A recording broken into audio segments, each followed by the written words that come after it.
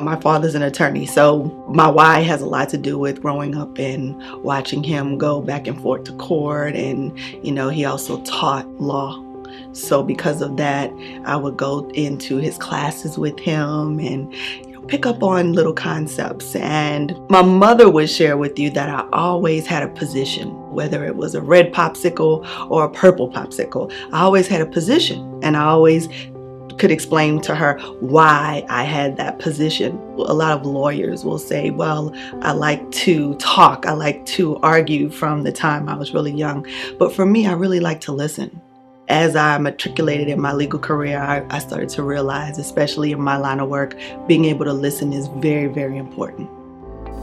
What I want my prospective clients to know about me is that I am very, very emotionally invested in my clientele, their cases. I understand that, especially with injured workers, these are people who cannot work and who want to work and who can get bogged down with the workers' comp system.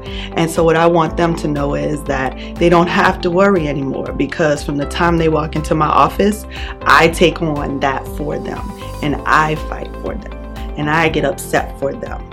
And even though they say that's not a good thing, you have to be very, very objective. I find in my line of work, being emotionally invested in fighting for my clients has made me who I am today. At the beginning, I always meet with my clients. I never send anyone out to sign them up and, sort of do this whole very, sterile process.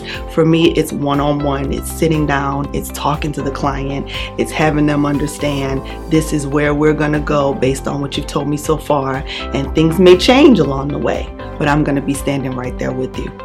We actually have an entire outfit. It's not just me. And sometimes it's very difficult for clients to appreciate that value until they actually become part of our outfit and our system. And then they're very, very grateful and appreciative, because we not only have attorneys that are there at their disposal, but on the employer side, they have case managers, they have nurse case managers, they have insurance adjusters, they have attorneys. So when a client comes in the door and they sign up with our firm, they're not just getting representation by me, they're getting my whole team, which includes, for them, we have paralegals that are case managers, my entire staff, and also attorneys other than myself that work on different parts of their case. So, I find that really sets us apart, because what I've found is that in workers' compensation, there's a lot of smaller solo practitioners that just really don't have